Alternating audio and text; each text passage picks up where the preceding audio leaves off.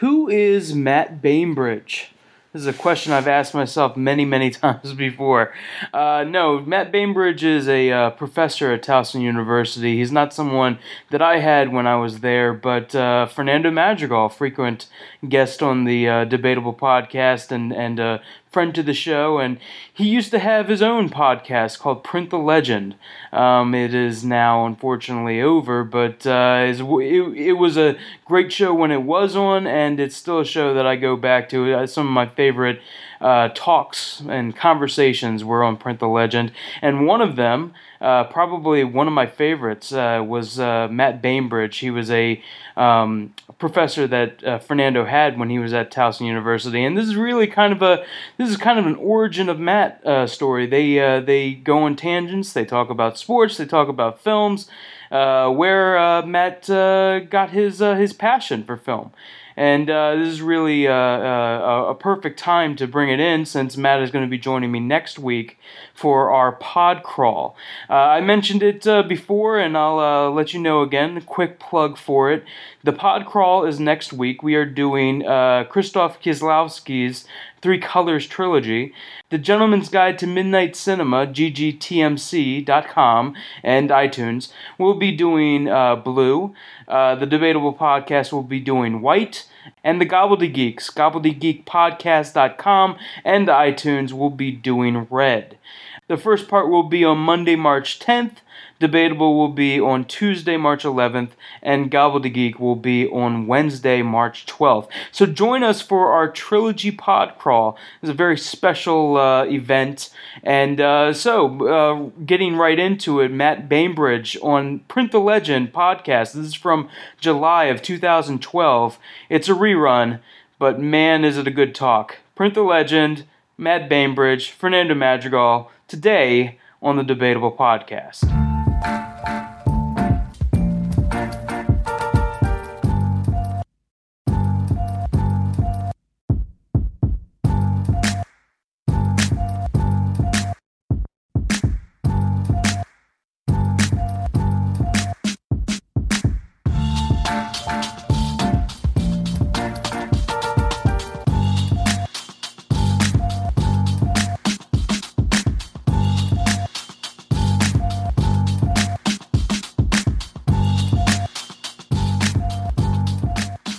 Mathew Bainbridge, he was one of my first film professors.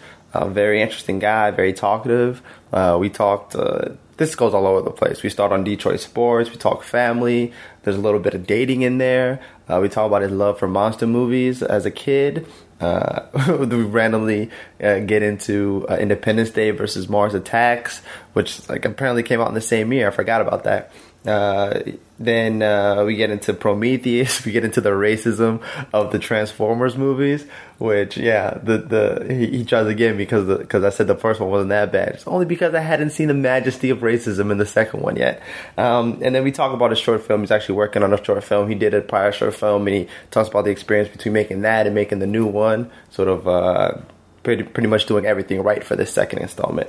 So here it is. Bainbridge, very talkative. So here, enjoy.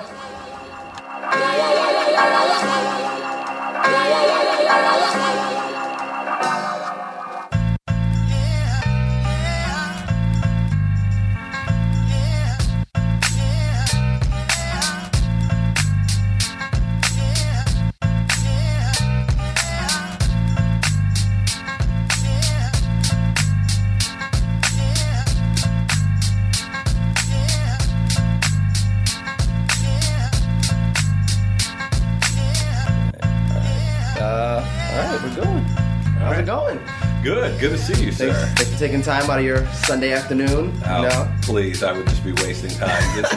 If it were NBA season, I'd probably be angry about it. But right now... How are your Pistons looking? Bad. They had a run there. I think that was before I knew you, because I was like 04, 05. That was 04. Right. No, I mean, Joe Dumars could do no wrong, and now he can't do any right. Is basically how that goes. Well, Hall of Famer Joe Dumars. Okay? No. He's still a saint, and he gets anything he wants in Detroit. Yeah. But honestly, we drafted a center who everybody is politely describing as an athletic freak who doesn't know how to play play basketball yet. So that's right. Yeah, it's a project. Yeah. So it's like, okay, in 4 years we're going to be dominant as long as he doesn't blow his knee or discover Detroit nightlife. Yeah, Detroit. Yeah. How do you feel about Isaiah's post playing career? Because he's taken a lot of lumps. Thank God we went with Joe Dumars and not Isaiah. I actually, it was the weirdest thing. On my prom, the limo driver knew Isaiah Thomas, and we gave him an extra $20 to take us to Isaiah's house, and he drove us to Isaiah's house, and we actually Isaiah came out, and we went and I hung out with Isaiah Thomas for 20 minutes on my prom. Nice. Back when he was still playing. Yeah, I figure that helped loosen the old lady up, huh? Not the old lady I took. The old lady I took, I don't think knew who Isaiah was and was more or less irritated that we weren't. Why are we 20 minutes out of the way? Yeah, exactly. It's like, don't worry, you're not going to dance anyway. That Dream Team doc was interesting because they get to the Isaiah part and nobody wants to talk about him. How everybody was like, we don't want to play with Isaiah. And that's exactly what happened. I mean, my favorite story on that is essentially what happened was. Everybody hated Isaiah. He was considered shifty and political, and they were having the rivalries with the Bulls, and MJ didn't want anything to do with Isaiah Thomas, and essentially they left him off, and they put John Stockton on, and people still will tell you that John Stockton is better than Isaiah Thomas, and again, my argument is that, if you're not on crack, you should be if you believe that. I've seen them both play personally, and Stockton was great, but he's no Zeke, and in fact, what happened was Isaiah was so pissed about it that he threw up 44 on Stockton the next time they played. And then the time after that, he had like 20, and Karl Malone did the biggest cheap shot in the history of the NBA to the back of Isaiah Thomas's head and took him out, which is my own NBA conspiracy theory, which is that Karl Malone can never win a ring because of that. Oh, okay. And in fact, when he tried to was the 04 Pistons when he was with the Lakers, and he lost. And what made it even sweeter, his daughter was playing for, at the time, the Detroit Shock, coached by Bill Laimbeer, who won the WNBA title, and he can't. So, as far as I'm concerned, Malone is never allowed to win anything, and he can go to hell. Well, I didn't know this podcast was going to start off with a nice 5 minutes on Detroit Pistons history, man. So, I'm here with one of my old teachers, one of my old professors, Mathew Bainbridge from Towson University. As you can tell, Detroit native, big Pistons fan. Lions at all? Oh, I love the Lions, although it's so hard because I feel like a battered spouse.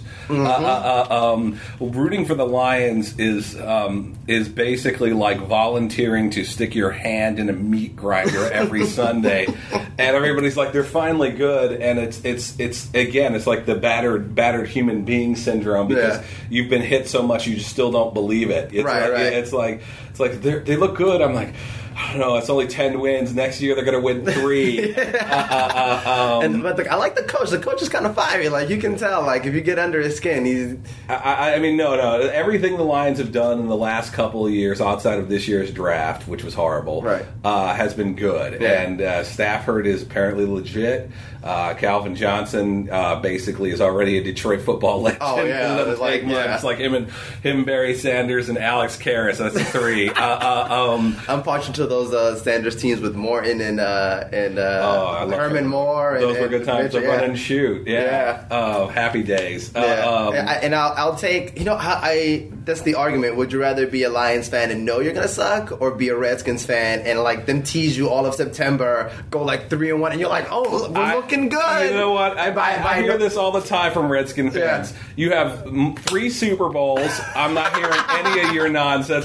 And honestly, it's too early for me to think about football, but I actually believe the Redskins are a dark horse this year. I mean, rookie quarterbacks. Rookie quarterback, perfect. Everybody, I was suspect about him because I think the SEC people always get excited. Everybody who catches up football in the SEC is considered the next something, and the Southerners love that. But I would honestly say every pro football guy, like your John Grudens and all your like crazy not human football people, every time they meet RG3, they start like crying. Yeah, and that's the other fear. Like you said with the Pistons draft pick. Like I feel like if he gets in that DC nightlife, it might be a problem. He looks like he's got a good head on his shoulders, but that kind of money, that young. I mean he's good look. He's everything. Yeah. But the thing is, Shanahan runs this sort of goofy, illegal blocking system. Like everybody who ever plays a Shanahan team says they're out to take my knees out and stuff. And he turned the worst running backs into 1,000 yards for years and years and years, including Reuben Drones, who I saw play the year before with the Lions and would get a yard by accident. It was a mercy yard. Yeah. And then he turned into like a 1,200-yard rusher for the Broncos. I think this guy doesn't even have to pass the ball. He's big, he's strong, he's fast. All the Redskin running backs last year, I think, had walkers. They were so old. It was the worst. Yeah. And like you said, the Shanahan system, we still had a decent running game in that system. You had a decent running game, and I actually think that the Skins' defense is not bad. Oh, no, they've been good. Like, we had Williams before that, Greg Williams before that, and they've been the defense. Hey, we're not going to talk about that, all right? The defense. I won't say anything bad about Greg Williams, but yeah, the defense was always like the offense was always the problem for like the last about 6-7 years. I mean, the offense is embarrassing. I think as good as the defense has been, when you factor in the fact that the offense is run by, as far as I can tell, a couple of middle school kids, and the defense has got to be on the field. I don't know what the time of possession is because I didn't prep, but I'm guessing 34 minutes. Yeah, it's up there. Yeah. If you get RG3 on there, they can win time of possession. That defense is going to, as good as it is, will be a lot better because they won't be exhausted. Right. So I actually think the Skins are 8-8. 10-6 with a couple of breaks, and they've had some bad ones the last couple of years. So they're. Well, I will say that, we've had some those like close games that like we'd lose by a field goal. They're the king of the bad snap of field goal. Like that. Or he was good before he came here. I started a couple years ago. Like my best friend's brother would go to this place in Greenbelt. We'd watch all the games and just sit there. And every fourth quarter of a rest, without fail, he'd just look at me and go, "Look, guys, you're fine." I'm like sweating. He's like, "Look, man, you guys are up by 7." I'm like, "Just shut up, Jason, because you're doing this on purpose to get under my skin." Again, the defense is on the field all the time. They break down in the fourth quarter.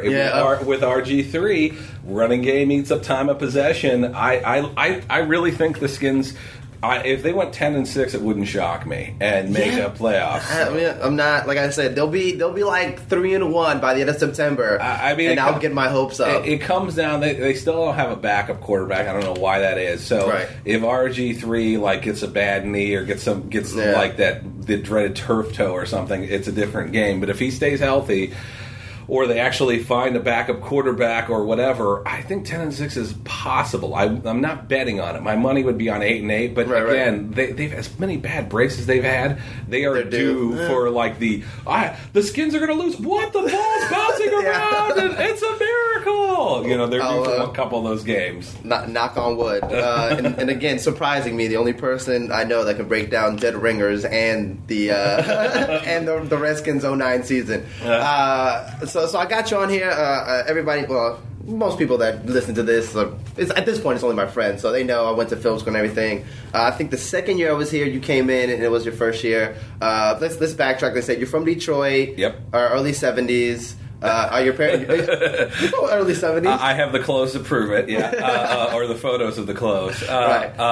Checkered pants and a Spider-Man muscle shirt. Like the TV show? Like, is that one? The old cartoon radioactive blood era, like yellow and red. It's probably a hot look now, actually. That should come back. Could bring it back. Yeah, they hadn't gotten to the generic engineering yet. It was still radioactive. It was still radioactive blood, and the Ramones actually did a good cover of that theme song. I think I have heard that. Yeah. It's not bad.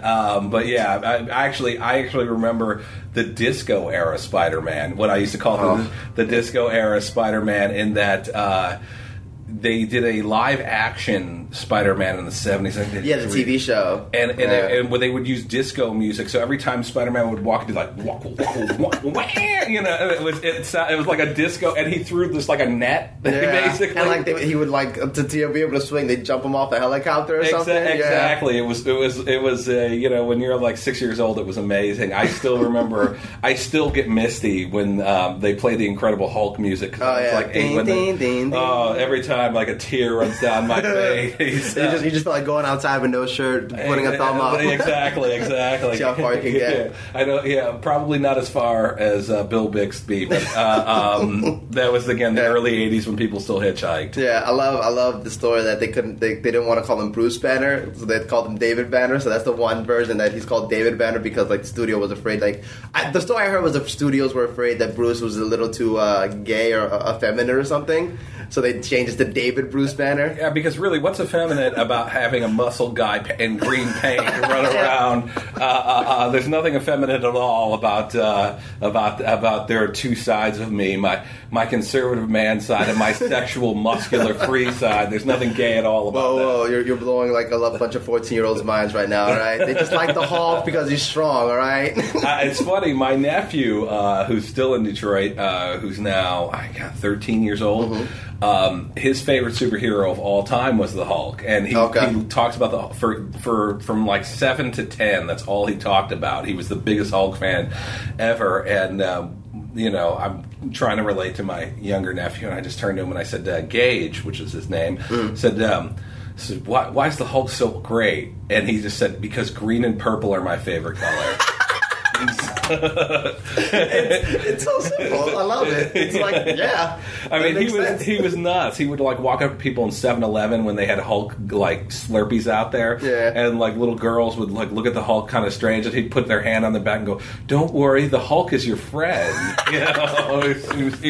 He was nuts. The kid's got chutzpah. He does have something. I think actually he's the funny one in the family. So my instinct is that Gage will be telling jokes in about 10 years. We'll see. Maybe for episode 1032, I'll have him on here. Yeah, I'll see what I can do. I'll make a phone call. Speaking of Hulk, did you like that Ang Lee Hulk movie?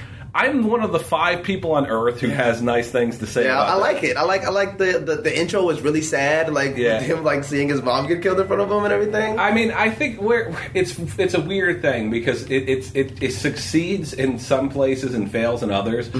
I actually think the CG holds up pretty well. I haven't looked at it in a while. But, I like the Ang Lee-ness of it. Like there are weird moments where the Hulk would just start like meditating as he fell through the sky and it would get all zen for a moment. The one I remember is he falls, like he does the jump and he falls like in the Grand Canyon or something. He's just sitting there like looking at the flower for like a couple seconds. Yeah. I like that stuff. I like the fact that the Hulk got bigger depending on his level of rage. Right. I love the transitions, which are a little dated now, but that was exciting at the time. It's a film. The ending sucks. I don't understand the Nick Nolte poodle monster bit at all. But and it's the only Hulk movie where General Thunderbolt comes across as the most interesting character. So that's a first in comic movie history. But I am not. I actually think it's weird. The Ed Norton Hulk is horrible, except for Ed Norton, who's pretty good, who everybody threw under the bus.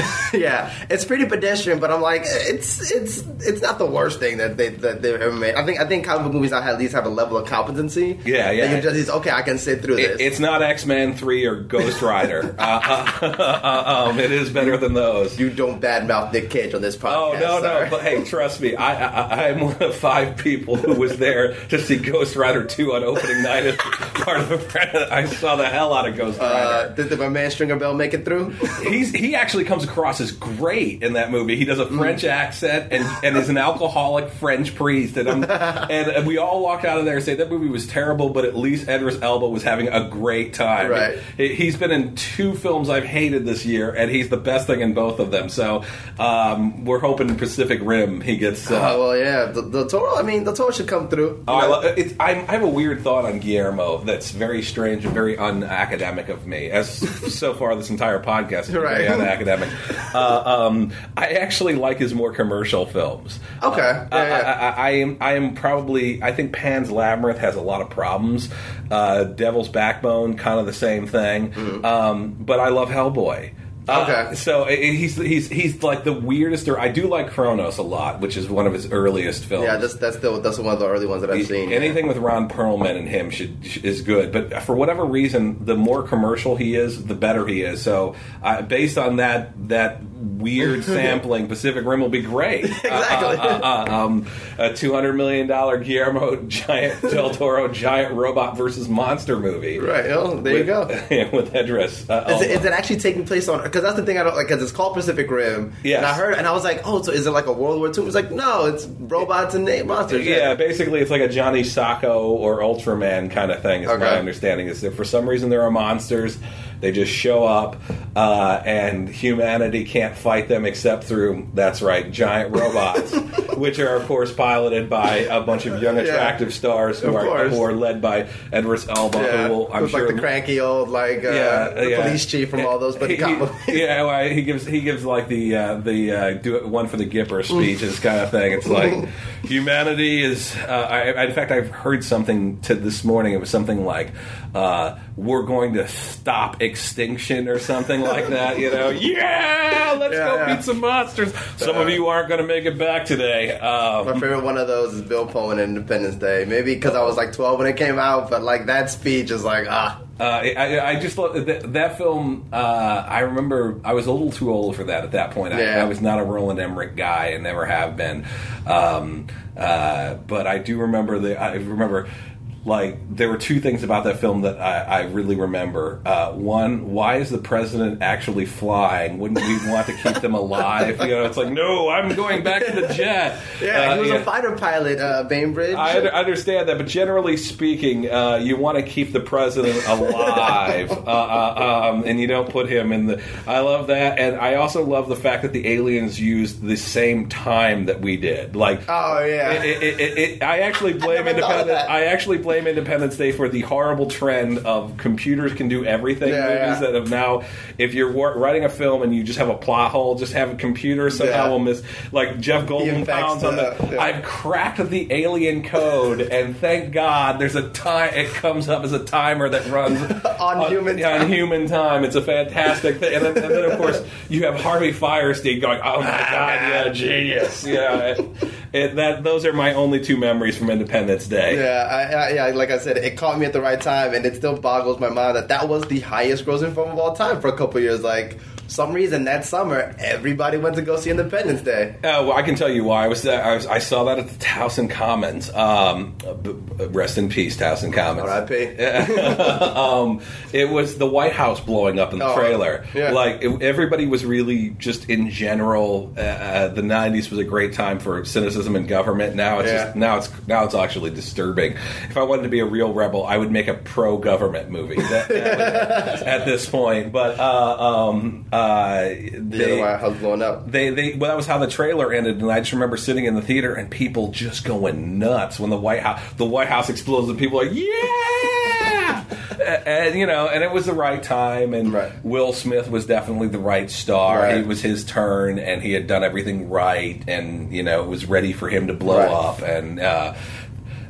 Because I remember being more excited about the Tim Burton film that was coming out at Christmas. Oh, Mars Attacks? I was like, screw Independence Day. It's going to be Mars Attacks. Yeah. I think there were 2 laughs in Mars Attacks. I think doesn't Nicholson play like 3 or 4 roles or something? He plays 2, I think, but he wanted to do homage to... Again, this sounds great. Yeah. I love the trading cards. I love the idea of making a movie about the most offensive trading cards ever.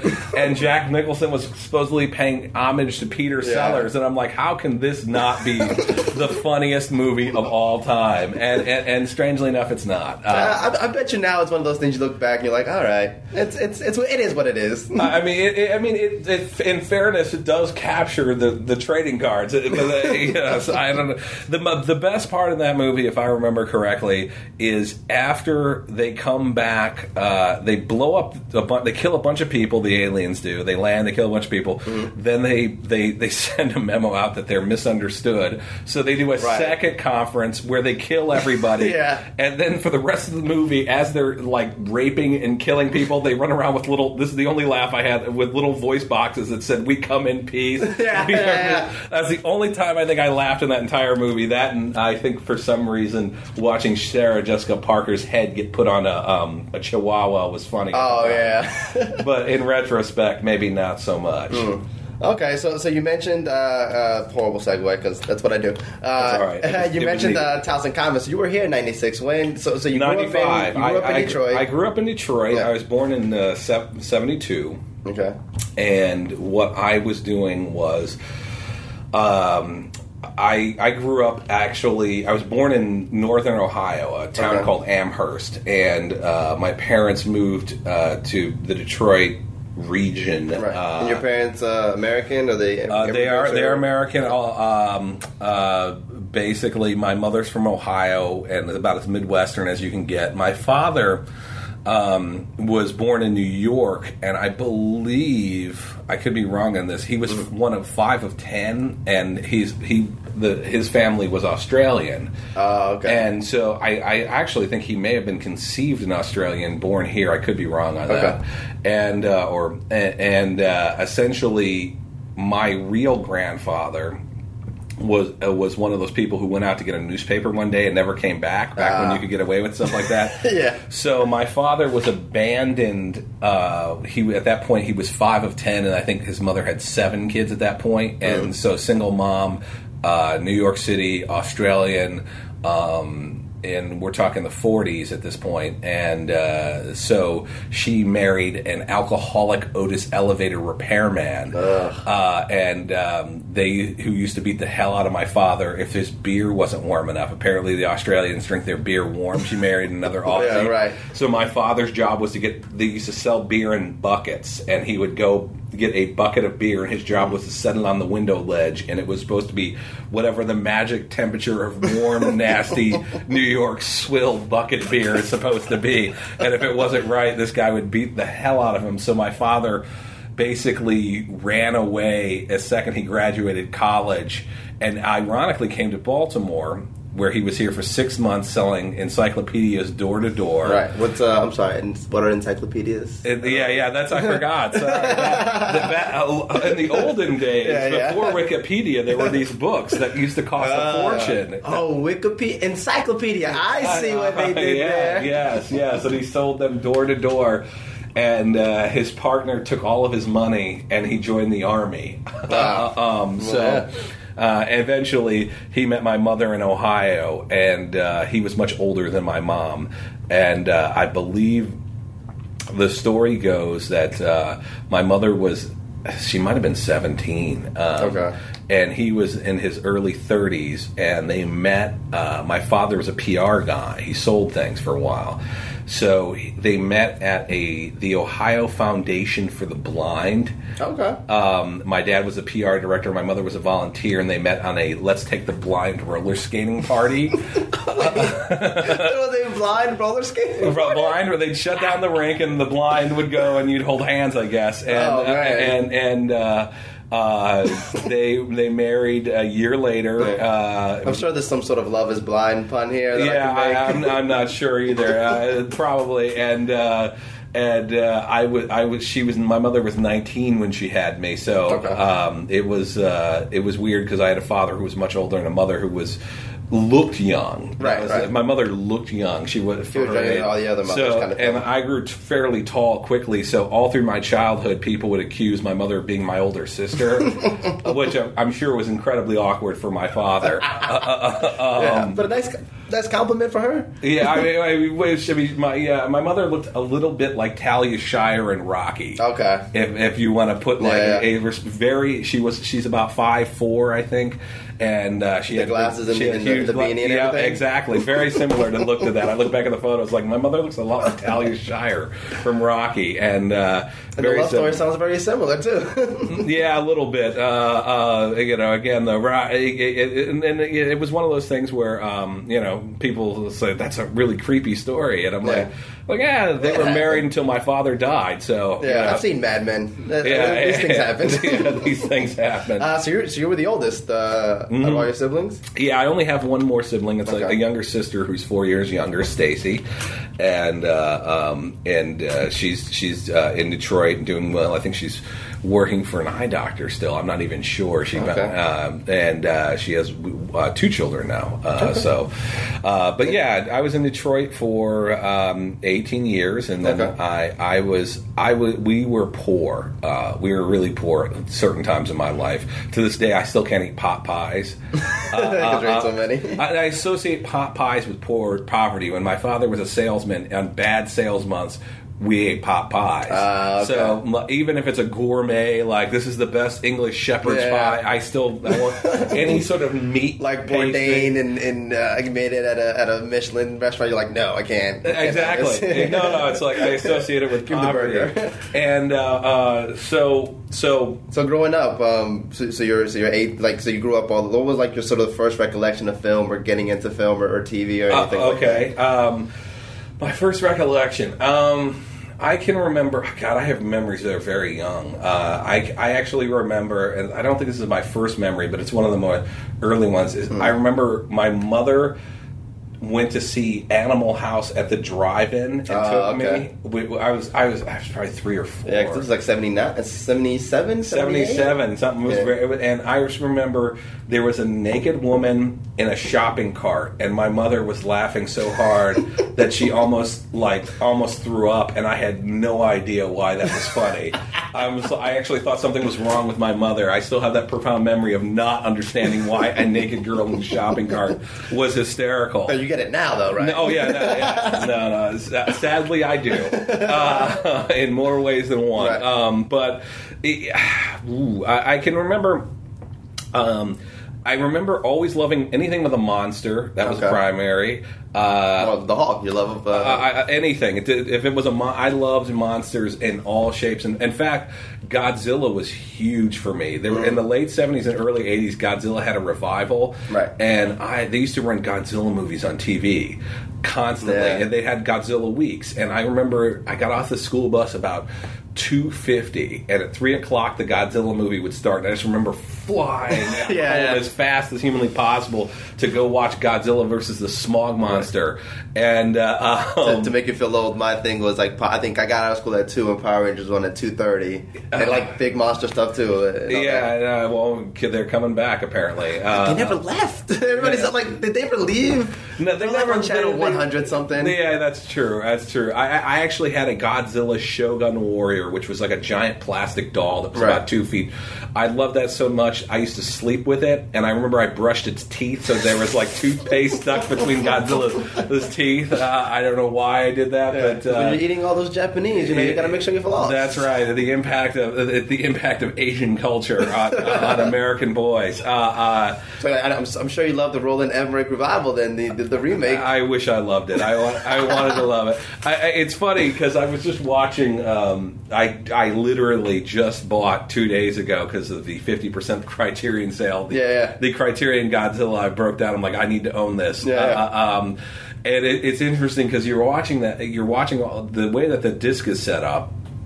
They really spent a lot of time talking about the cultural importance of Godzilla in Japan. And what's interesting about the first Godzilla, anyway, which of course didn't interest me when I was 3 or 4 or 5 or even 10, was that it's about Japanese guilt in a weird way. And they actually, I believe, say something. There's a line in the film that's like, we deserve this for what we did during the war. Oh, really? And it's in watching it now, at least the first one, not the other ones, it's really kind of strangely profound and scary. And they make the point on the disc several times that after the nuclear bomb, the idea of a giant monster burning Tokyo was not that far-fetched.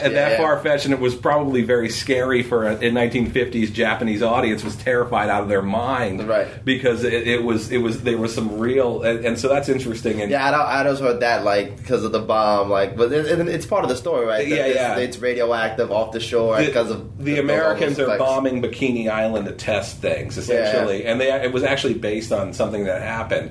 The first death from radiation poison, obviously that was documented, was this boat that the Lucky Dragon, ironically, that sailed off of Bikini Island, and the first test of the hydrogen bomb, it let out a bigger radiation radius than we expected, and they were just fishing for tuna, and it burned them, and one guy died, and there was a huge, and so this happened, and that was the inspiration for Godzilla. So there was this weird seriousness about Godzilla. So and then you could go the other way with Godzilla, where it's Godzilla fighting 20 monsters, which is also awesome in its own way.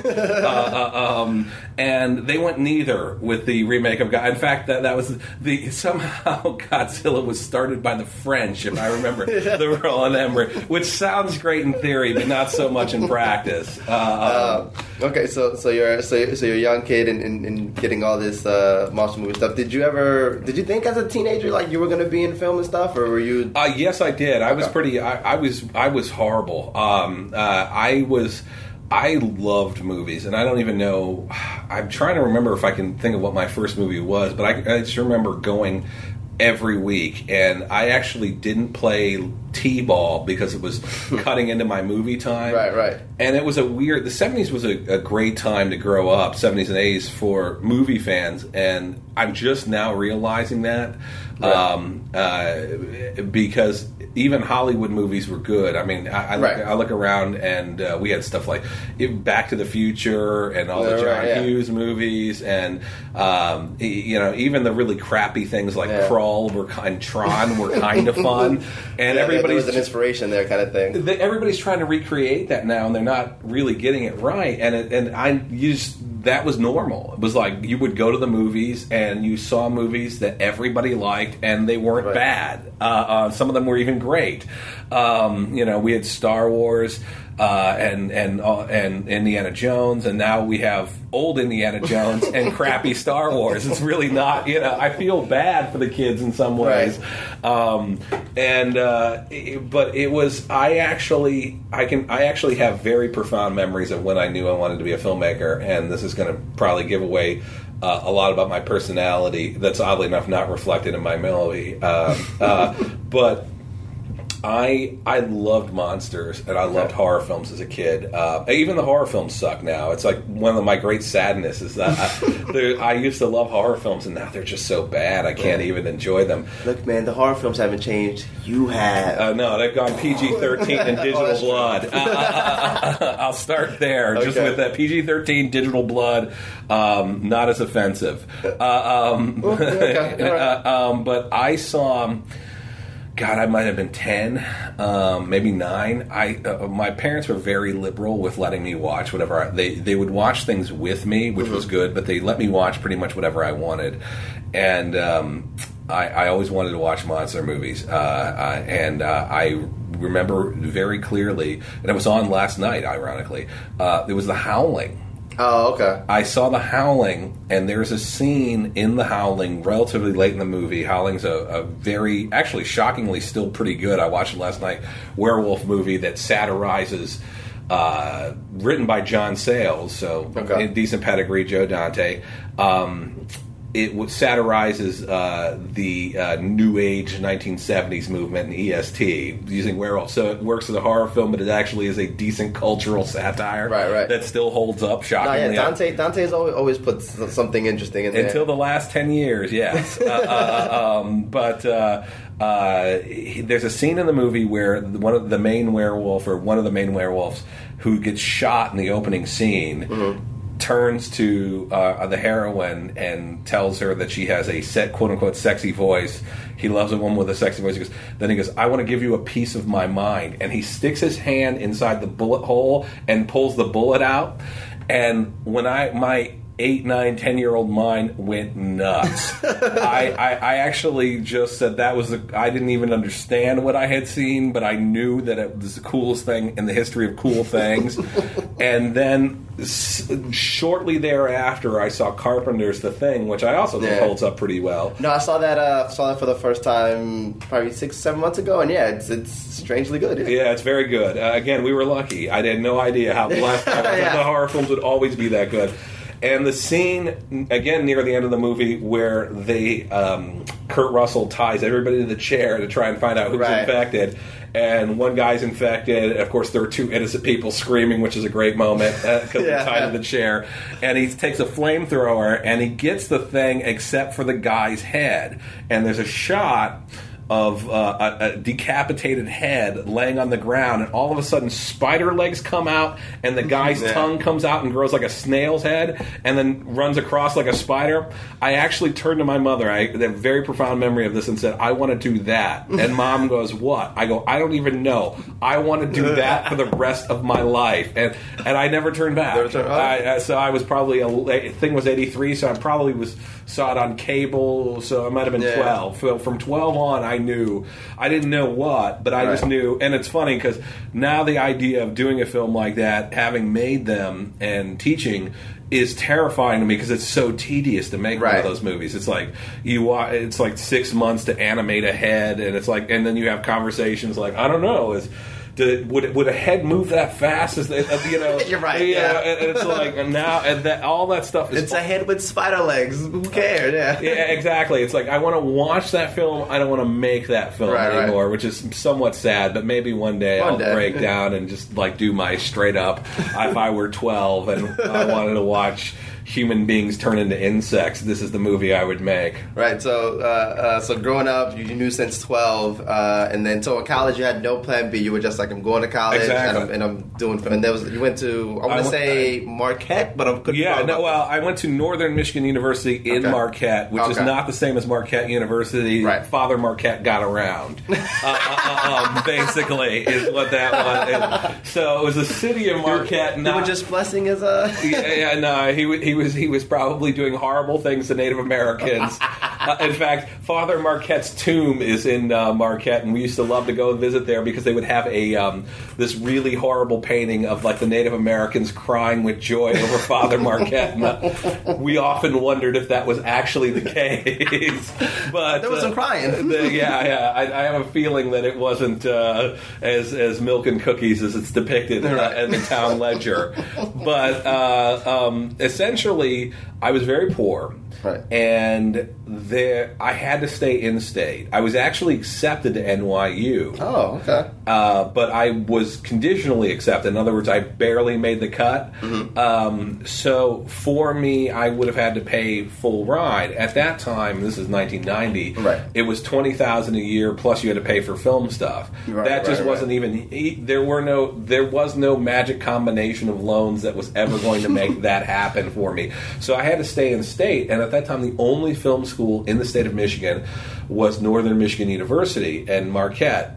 So that's in the Upper Peninsula, north of the 45-degree parallel. So in other words, you're closer to the North Pole than you are you're closer to the North Pole than you are the equator. 200 inches of snow a year. I had an apartment on Lake Superior. I saw there would be icebergs floating. I'm not kidding. Icebergs would float. You just see and Detroit is snowy, but it's not that snowy. It's not that. No. I mean, it was a different world. And I still occasionally, when I watch the Weather Channel, always wonder how much snow are they getting in Marquette. And strangely enough, though, they do deal with it. I think we missed 2 days of school in my 5 years. No, that's the thing I was going to say. Like, it must have been crazy when you moved to Baltimore or something where they get like an inch and a half, and it's like the shit is just shuts down. I moved here in '95, and I was working in Channel 2 at the time. And it was the blizzard of '96 in January, which was like 50 inches of snow. And like literally everybody had resorted to cannibalism by the end of that. And I was you'd go in the supermarkets and the bread aisle would just be like something out of the thing or something. In fact, Max Weiss, the great columnist now for Baltimore Magazine, wrote the funniest article. Her theory was that everything white, bread, milk, toilet paper was what people bought. And then she goes, I tested my theory and walked over to the vegetable aisle, and no, the cauliflower is still there. So, but yeah, it's terrible though, because it's taken about 15 years, but I'm not as bad as some Baltimoreans. I can drive, but I can still drive in snow very well. But I pretty much now just like have surrendered. In '96 I was out there digging trenches for aqueducts so that the runoff in the water would not pile. Now it's just like I'm just gonna thank God I'm gonna get fat and happy. I've got all the bread, milk, and toilet paper I need. There you go. I remember I was dating this girl, and she was everybody knows I'm 27, but like she's I guess 4 or 5 years older than me, and she was like from Gary, Indiana or something, where they get that kind of snow. Yeah. And I was like, and there was something where it was snowing, and we were dating for like a month or something, but it was during the winter. Gary, Indiana used to be the most violent city in America, by the way. Yeah. Gary, Indiana is rough. Sorry, but also a product of the Jackson 5. So it's given us two things. It's very similar. And actually, Gary, Indiana, and Detroit are almost identical. It's just like one's the micro version of the macro version. So. And it's like stuck between like. Chicago's like close nearby, and Detroit's close to. I remember going to the Indianapolis 500 when I was a kid, and this will date me. We were listening to the cassette tape of Eddie Murphy's Delirious and laughing back when in those 3 years when Eddie Murphy was the funniest human being that ever was, and we were back when homophobia was funny. Mr. T jokes, homophobia, barbecue. It was all great. Greatest thing about those, he's all the homophobia jokes in a skin-tight leather, like red jumpsuit. And then years later, he would get caught picking up transsexuals, saying that he just wanted to help them. Right. So the snow thing with the girl, like she would, and I remember having this argument with her, and being like, so it turned out to be a experience of you driving versus you're the woman, and I'm like, no, I don't want to drive in snow, like. We weren't going anywhere, but just like one of those hypothetical. She's like, I don't drive, even though I'm better at it. But I'm like, but why would you not drive? Because you're the man, and I'm just like, no, I'm not driving in 6 feet of snow when you've been driving in 6 feet of snow for 20 years. That's awkward. That's really weird. It's no good. That's actually, as I get older, it's one of the few places I draw the line with dating. Is if whoever I'm dating is not somewhat self-sufficient.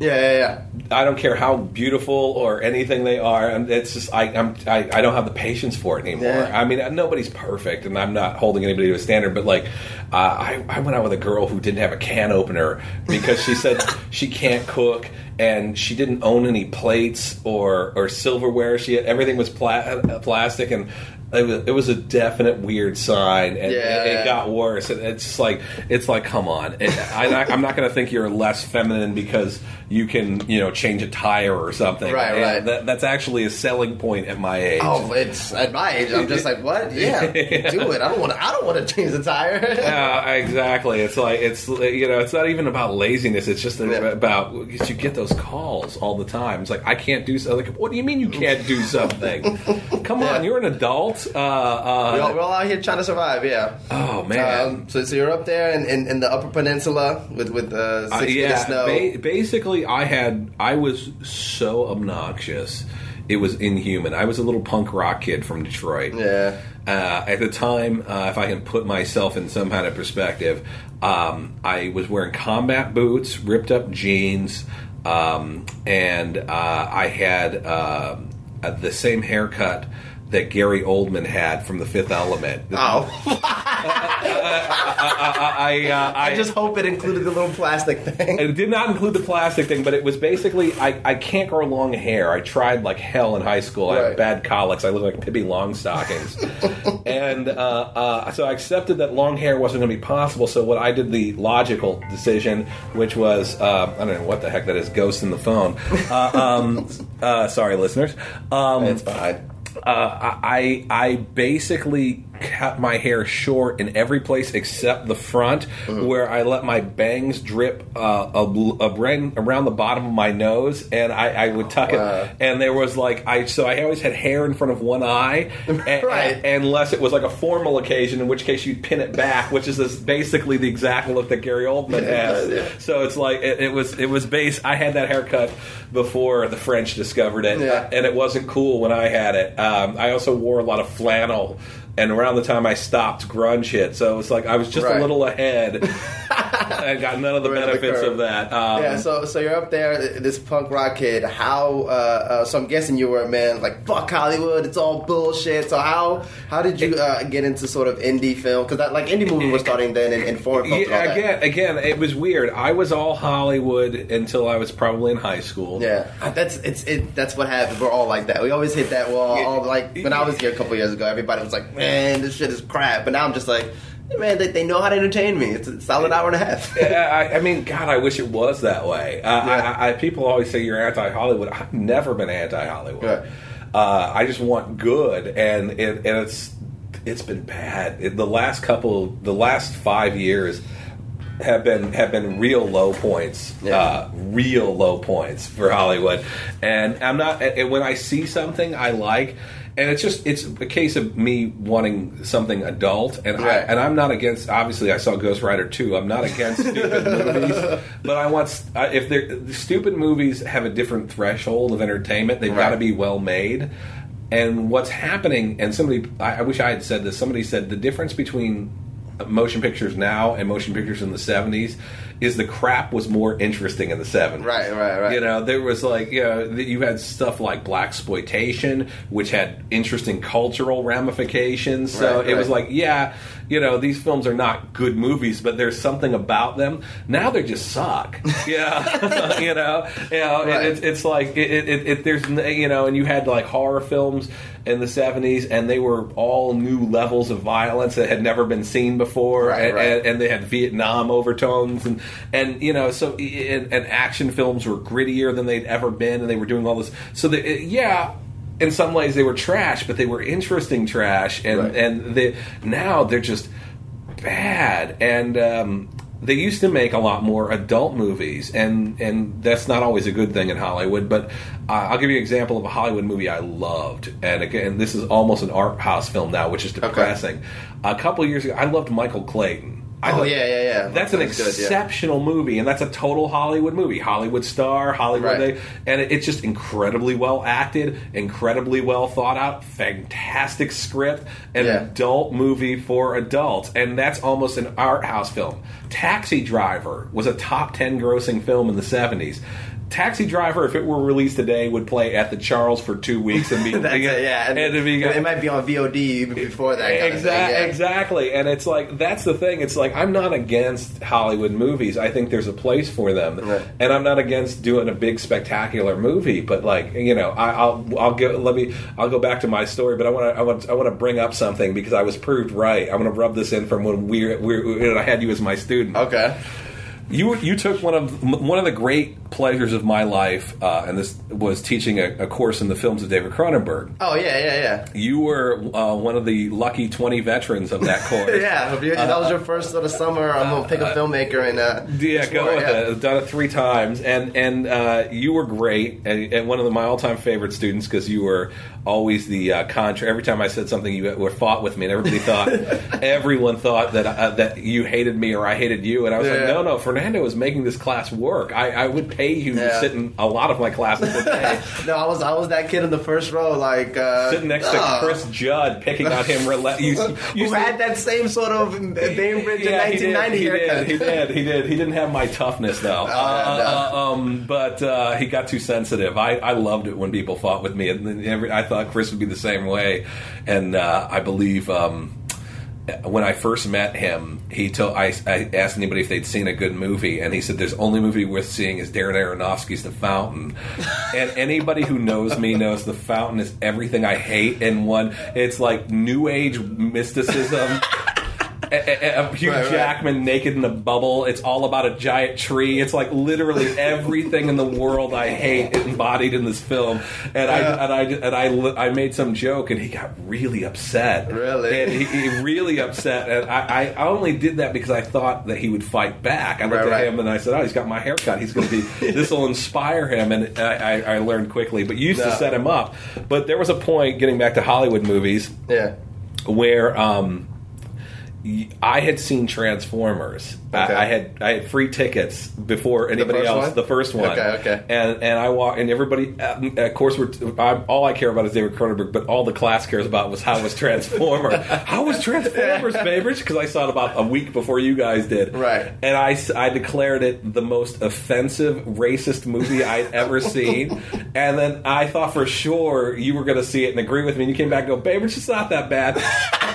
I would like to rub this in 7 years later. Right. Like we hadn't seen the majesty of the Transformers twin 2, which is the most racist film in the history. Right, it's almost so. It's like Birth of a Nation, Transformers 2. It's like the magic double fact of the history of racist cinema. And I remember walking out of Transformers 2 and thinking about you. I'm like, where the hell is Fernando? Where the hell is Fernando? Yeah, that was pretty bad. Those two, and I was just like, I can't even It was just like, I'll start the first one. It's like Anthony Anderson. He's a high-end computer hacker. Fine. You know why I give him a pass? Redskins. He had his Redskins jersey. No issues there. No issues there. But of course, every time he hacks something, what does he do? That's right. Black man has to walk outside and dance. And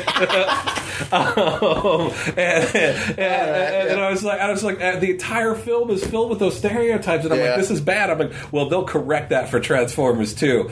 Nope. No, they did not. Doubled down on it. They doubled down on it. Yeah. And I just remember walking out of there, and I saw this with, I'll get elitist here. I saw this with a group of Baltimoreans, some black, some white, you know, all ages, nice composite of our city, and I'm looking at all these like 6 and 7 year old kids who are of color, and they don't. All they see is giant robots, right. And I'm like, this has got to be damaging in some you can't. And then around the time of the David Cronenberg class, because I showed his bit for the 50, I think it was the 50th anniversary of Cannes. Every filmmaker that was still alive. Yeah, you did show us. Yeah, I did. They did a 5-minute tribute to Cannes, and they did these 5-minute movies about movies. The best one on that list, oddly enough, was Wim Wenders. Okay. And I this is one of the most powerful pieces of crappy video I've ever seen. What he did to talk about the history of film for his 5-minute Cannes salute, where all these filmmakers who've won the Cannes Film Festival made a 5-minute video short to celebrate the 50th anniversary, was he went to Somalia and did an outdoor screening with 100, 150 people of Black Hawk Down. And he just recorded the Somalian, and and you would think they'd be all, that doesn't paint Somalians in a really they don't see that. That just for them, it's like big helicopters, and like it's magical for them, and it's one of the most haunting and bizarre. Right. I can't tell you how powerful and strange it is, because they're just it's to them it's just magic. They're not even thinking about it in any cultural setting. They're just like, their mouths are open. I just did a visual on the radio. Very good. This thing is filled with visual jokes. And it was just, it's really an incredible 5 minutes of stuff. And I remember watching all of them, and I turned to my friend Dawson, and he was just like, "That Wim Wenders thing was amazing." I know, it was like a brilliant idea and very powerful. But that's what I'm saying. It's like when Hollywood films, they have the power to do more than they've ever done before, and there are still good movies being made. I don't want to be totally negative, because I think my thing with Hollywood is like they sort of stack the deck with. Like for us, we want adult movies. So those adult movies sort of tend to be good. You just don't get like the good schlocky stuff, I think, anymore. Well, I mean, it's more. I hate to say it. Hollywood it's gotten so expensive is the problem. Right. Hollywood used to be run by crazy riverboat gambler type rich guys who were a little weird, and they sort of were willing to take chances. And as long as the film came in on budget and provided, that's why exploitation films were interesting. It was a way to get into the business.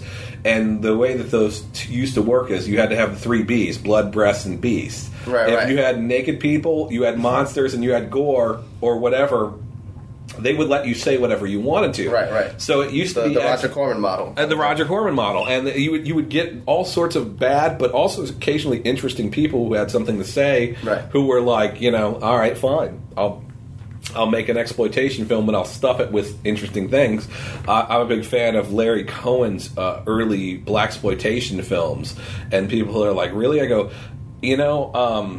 some of the stuff that he did with the Hammer, Fred Williamson. Okay. Some of that stuff is really, really interesting, and it's interesting because it's loaded with Black Caesar is easily my favorite, with a great James Brown soundtrack. Because what's interesting about that is this is a film made for the audience that he's looking to rebel. Generally, when people make important social films, they're leaving out the people that want to watch that film. He's giving you the sex and the violence that a hard working class person who's been put down wants to see, giving you an awesome James Brown soundtrack. It's a fun slam, but at the same time, it actually has something to say. And it's a little heavy-handed. At one point, I believe Richard Roundtree is forced at gunpoint by the evil Irish cop who has been putting him down his entire life to shine his shoes, and he takes the shoe shine box, wraps it in the American flag, and beats the cop to death. And it's like it's exploitation. Yes, it's pandering to the audience, but at the same time, there's like symbolism, and it's powerful, and you felt it. And it's like I remember somebody and I know, Josh Schlates showed me Black Caesar, and I was in Baltimore, and I was just like, this movie's amazing. It's sloppy and a little wrong, but it's also great. And and that's the kind of stuff that's not there, because even exploitation has gone corporate, and everybody's afraid about offending people. Right. And if you don't take those chances, you also lose the thrill. You guarantee a certain mid-level. And I read an article, and this is really, if you really want to know what's wrong with Hollywood right now, they're all owned by corporations, right? Sony, Time Warner, et cetera, and a Sony executive actually said, and I believe this: we would rather lose $150 million than make 15. Because everything has to be a $600 million hit. Yeah. And that sounds fine on some weird abstract level. Okay, Hollywood makes the big films. Where that falls apart is simple. There's only a certain number of people who can really do the magic. Really do it good. Yeah. Really do it right. And and what's happening is, if you look at, let's say, the credits for Superman, the Richard Donner film. Okay.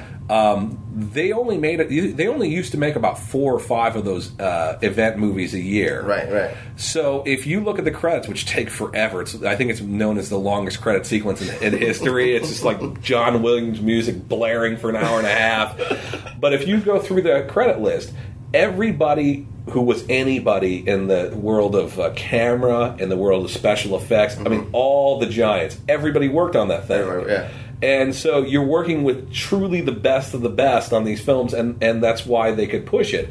Now, there are more. The number of people in the best of the best is higher, but they're spread among 40 films, so you really see, and the talent level drop, and you're not consolidating the talent the way that you once had. And as these films become more expensive, the oversight becomes much higher, and you get filmed by committee. And I'm old-fashioned. I'm an auteurist. Film by committee. Theory's dead. Bainbridge. It might be. It's dying. Every time I watch, I just saw an interview with Len Wiseman, or read about an interview with Len Wiseman, rather. And it was very funny. He said he was talking about Comic-Con. He's talking about his Total Recall remake, which is I don't even get me started. It's the film Philip K. Dick wanted to see. I mean, if that was the case, I've read the short story, and Total Recall is not that film either. But Total Recall, let's be honest, Total Recall works for a couple of reasons. It's insane. The original, the original movie, or the original movie. Okay. It's insane. Paul Verhoeven, Paul Verhoeven. It's insane. Kane. Arnold Schwarzenegger is ridiculously wonderful in that movie. Give the people Al Cohagen. I mean, there are things about that's not even funny, but it's hysterical. Right? Yeah. And gratuitous violence and sex. Yeah. So what are we doing? We're going to clean it up. We're going to make it PG-13, so no three-breasted woman. I mean, you'll see it, but it'll be in a bikini. Right. Yeah, right. And we're setting it on Earth, so and it's like, okay, this is already off to a really bad start. Yeah. And then on top of that, you're hearing interviews like this where he goes, I really wanted to make the world of the future taller rather than spread out. I just thought that the world of the future, we needed skyscrapers. And the review I was reading was like, yes, because Fritz Lang or George Lucas or Ridley Scott, they haven't thought of that before. It's like so fresh that the world of the future will be all skyscrapers. And the fact that he thinks it's fresh is terrifying to me. Right. Yeah, like, let's give this guy $200 million and see what he does. It's like, I'll give you a great example. The remake of Get Carter, which did not succeed. Yeah. The original Get Carter by Mike Hodges. I have it. I had the original. Like I bought it for my friend because he was giving away a bunch of stuff. Yeah, I just haven't never watched it though. The original Get Carter is a good movie. It's not a great movie, but what it is it's mean. Right. It is mean and it is violent and it is dirty. It is a filthy, dirty, nasty film with Michael Caine, who I love. The film opens with an incredibly explicit scene of Michael Caine having phone sex, very explicit phone sex. Yeah. To hit the the boss's mistress while the mafia guy's in the room. So you have this old mafia guy, Michael Caine's like saying things I can't repeat on this phone. There's a scene, I'm not kidding, where Michael Caine is having sex with an older woman just because she's like, she wants to. He's like, what the hell? And he's having sex, and then people go in to kill him, and he gets up and kills both of them. So he's walking around naked, and he comes out with a large shotgun and walks out into a parade, presumably with an erection, is embodied by this gun, and shoots this guy dead in front of people. And it's just a mean, rough 70s movie. The remake of Get Carter is less violent, less sexually explicit, and replaces it with nothing. It's not like it replaces it with substance. And we live in the first time that I'm aware of where films are being remade in order to be softer.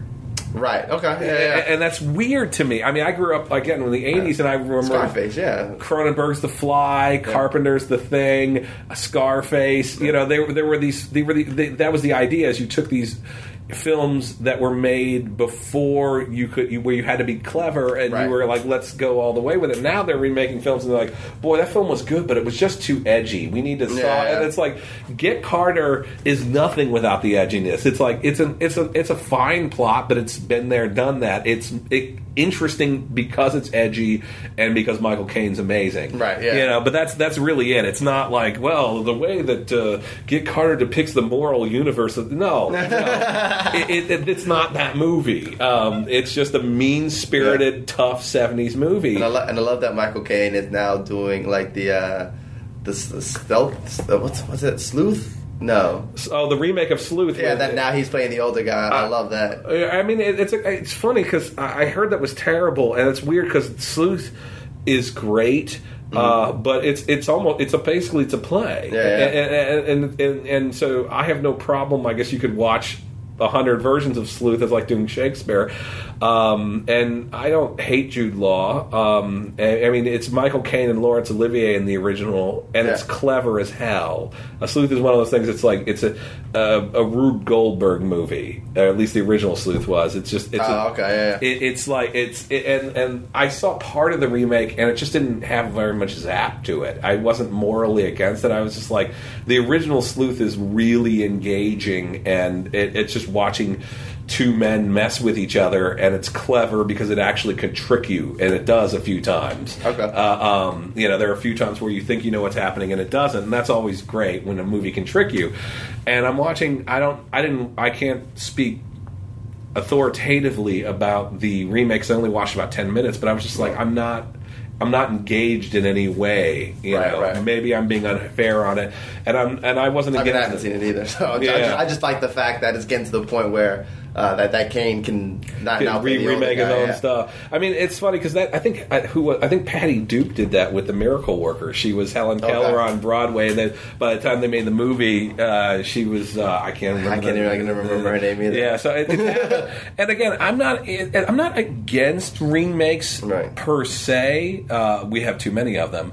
I'm against the idea of remaking a film just to remake it. Right. You know, like a good remake. Not bringing anything to it. Sure. It's like I was watching last night an amazing thing. I was watching a kinescope version of a 1955 television show called Patterns, written by Rod Serling. Okay, and it was, I think I've heard about Patterns. Yeah, it's really good. And I was watching it, and I actually had that thought. And I'm not going to remake anything. I don't want to start any rumors, but I actually was watching that, and I was surprised at how relevant it felt. Right now, if you said let's update Patterns, that makes sense because it's like what's happening with the economic collapse and the idea of do you put money first or people first? Right. You know, that I think a lot of people in white-collar America are probably thinking about those things. There are probably people right now sitting in offices who are having to make the decision about payroll versus bottom line. Right. And that's really sort of what Patterns is about. I think it's a great script. Nobody's seen it. It's made for television, so it's a little claustrophobic. You could open it up a bit, and it's short. That makes sense. If somebody said I want to remake Patterns, I'm like, I get that. So you're remaking Patterns? It's the checks cash, I will. But that makes sense. A lot of these films, like I don't understand why you would remake Total Recall. Right. I'm not saying that it's going to be bad, although it is. Did you not love Die Hard 4, Bainbridge? Which you almost got me to work on it. If I had a car, I would have worked on it. No comment on Die Hard 4 out of loyalty to the number of friends that were employed on that. It had great production values. I'm sorry. Did you not love Underworld 2? No, I did not love Underworld 2, or Underworld. My favorite was the new Underworld because it's like really who was asking for that? That's what I want to know. I get. People dig vampires and werewolves, fine. So they love the first Underworld because they're insane. So they want a second one. Fine, second one not as good, but I just love. It's Len Wiseman's wife, and the third one where it's not even Len Wiseman's wife anymore. And I'm thinking to myself, Michael Sheen and Bill Nighy. Good for them. I hope their mortgage on their summer cottages get paid. And you're thinking to yourself, fine. But who is thinking to themselves, I've watched 3 Underworld films, and there's still something left to be mined from this concept. Ooh, what about a 4th one? Like, who is crying out for this? Who? I don't know anybody who's saying, I want a 4th Underworld. I really do. I'm looking forward to that. I don't get it. But again, I shouldn't be complaining about that. I want to know who's still asking for Resident Evil movies. Like, really, Jovovich, yeah, she is. But I'm like, aren't they up to like Resident Evil 6 now? It's like it's 5, I think. Haven't the zombies starved to death? Like at this point, like literally, they've killed everything on Earth. Like don't talk about Umbrella that way. I'm like, who is left? Who on Earth is left? That's still shocking to me. The Resident Evil series has had more legs than anything I can imagine. And you would think it wouldn't, but I think it's that thing where they spend 150 and it makes probably like 90 or 100. So it's like, well, we know what it's gonna make. So Mila Jovovich out there with some guns again. Yeah, well, she's married to the producer. That helps. Well, there you go. But yeah, no, I think it's the overseas market. They don't speak English. So as long as they have women who can defy gravity and kill things, maybe that sells in Spain or someplace. That didn't help Aeon Flux. No. Nothing was going to help Aeon Flux. I saw Aeon Flux recently and talk about a film that doesn't know what it wants to do. It's not really exploitation, which is what half of its audience is craving for. Yeah. It's not really an adaptation of the cartoon, which is what the other half is craving for. It's some sort of weird meditation on government but it's also about female empowerment, but it's not really good at either one of those things. Right. So you're just sort of watching Charlize Theron. I'm starting to feel bad for her. I didn't think that was possible. I liked her. I liked her in the Jason Reitman, The Young Adult. I thought she was really good in that, and that was interesting. No, I think she has some talent. I mean, yeah, she's beautiful, but I think she can act, but I'm still trying to, like, Prometheus put me into, like, a state of cardiac arrest, of shock, of, like, I have friends who thought that was a good movie, and I thought it was a good movie. Wow. Wow. Yeah. Wow. I like Prometheus, I was trying like hell. I was pumped. Yeah. I was there. I had my 3D glasses on. People saying, Matt, you're being serious. No, I was there to have a good time. Yeah, yeah. And I wanted some aliens. I wanted some British actors in peril. I was down. I wanted slime. I wanted kills. I was ready to watch half-naked men that stand like 18 feet tall put their... I was taking all that stuff. But man... Oh man, and it's like I don't even know where to start with that. It's just like people can complain about the plot, and the plot we could do an entire show on that. Right. But I would direct listeners to the Red Letter Media thing, which pretty much nailed that. I was just shocked at how bad the characters were. Like literally, I didn't care about any of those people. Like literally, the rock and roll geologist being the all-time worst. It's like he's a geologist.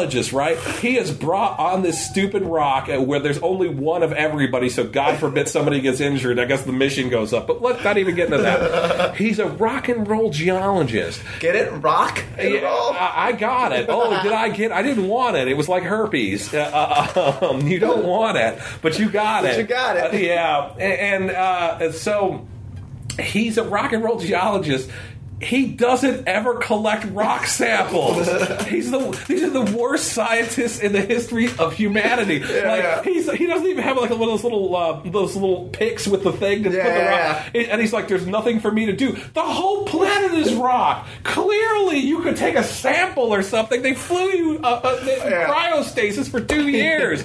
He's like, "No, nothing for me to do. I'm going to go wander off here and touch this slime for some reason with my bare hands." Yeah, or the biologist who sees the snake-like thing and is like, "No, I got this. this." The biologist who was terrified of everything 2 scenes before that suddenly grows courage out of nowhere. It's like it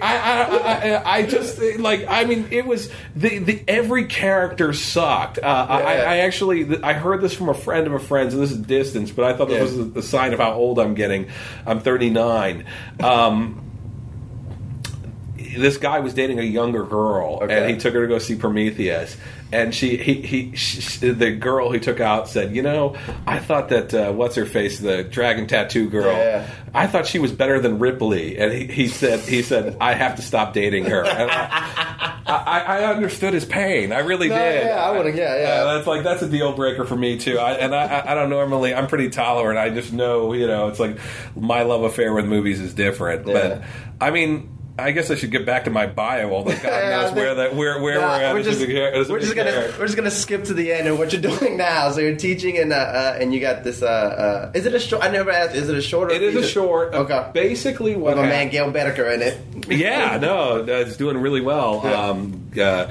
Basically, essentially, what happened was when I graduated college, I thought that people were just going to genuflect to my brilliance, and I was going to make these great movies, and essentially that didn't happen. I was lucky. I worked in television and feature film production for years, and while I was working for John Waters, I was asked to start teaching at Towson, which is now my primary job. And in fact, you were student 001. In fact, you were you were in the first class I ever taught. So I love teaching, and I made a film that kind of got me this job. I have a feeling it was more John Waters, but officially it was my first film that got me this job. Partita. Partita, yes. And I thought that was going to be an amazing film that everybody was going to love. And basically, I did everything wrong. The film is not bad, but you have to, when you're making a motion picture, and this is a painful way to learn this, but I did, everybody gets concerned about the quality of the movie, which is where you'd like to be. That's your goal, is to get to the point where you're just worried about making something decent. Yeah. What essentially you should be worrying about is business. Right, yeah. And nobody can master that. I mean, I know a lot, but I'm also smart enough to get people who know more than I do and get a lot of them in different areas. No one human being, it's so complicated, can master every financial nuance. And I didn't do any of that. I just went and put everything on my credit card and paid the hell with the law. And so even if I had been more successful with Partita than I was, I wouldn't have been successful. Right. You know, it's like people. You wouldn't have got to direct like the feature. I wouldn't have gotten. Nobody would have been able to show it. I violate like every copyright. Oh, okay. I not just copyright laws. I didn't get releases from the actors. I think I could. They would have given them to me. I had no contracts in terms of who gave what money. You know, right. There's I didn't do clearance, which is a very complicated thing that involves the art department. So any time I have any piece of logoing, I would have had to pay. I mean, there's so many things that I didn't do that I didn't feel I needed to do. But truthfully, film festivals now won't show movies, some of the bigger ones, without clearance. Right. So there's all this material that you need to know, and there's this myth that the single dad who spends $20,000 and makes a personal movie, and then it becomes the next El Mariachi or something. Those days are gone. They're long. Those days weren't really ever. No, it was here either. It was the myth. It was the America streets paved with gold myth. Yeah, exactly. Yeah. So for me, I really wanted. I learned a lot, so I decided to do it the right way. And doing it the right way is expensive. Right. It is really expensive. And the other thing I learned from Partita was, from this first film, was nobody cared about what the hell my movie was about. It's the most depressing reality in the world. You show the movie at festivals or to audiences or whatever, and before the movie, the only question anyone asks, there are two questions. Okay. One, who's in it? Yeah, that was the one I thought. Okay. And B, how much does it cost? Okay. And you would think that what's it about would come up. Never. So I learned a lot. It was a great experience. It put me into a huge debt. I was teaching. I was working for John Waters, and I was basically living with my aunt in a state of poverty that I'm still almost out of. So wait, did it get into some festival? Did you get to travel? I played in New York, Los Angeles, and Australia. And I only went to New York. I couldn't afford to go to Los Angeles or Australia. Okay. So it did play a few places, and I've shown it a couple other places. I got a copy. Yeah. I gave some away, and I think it's now up on Vimeo.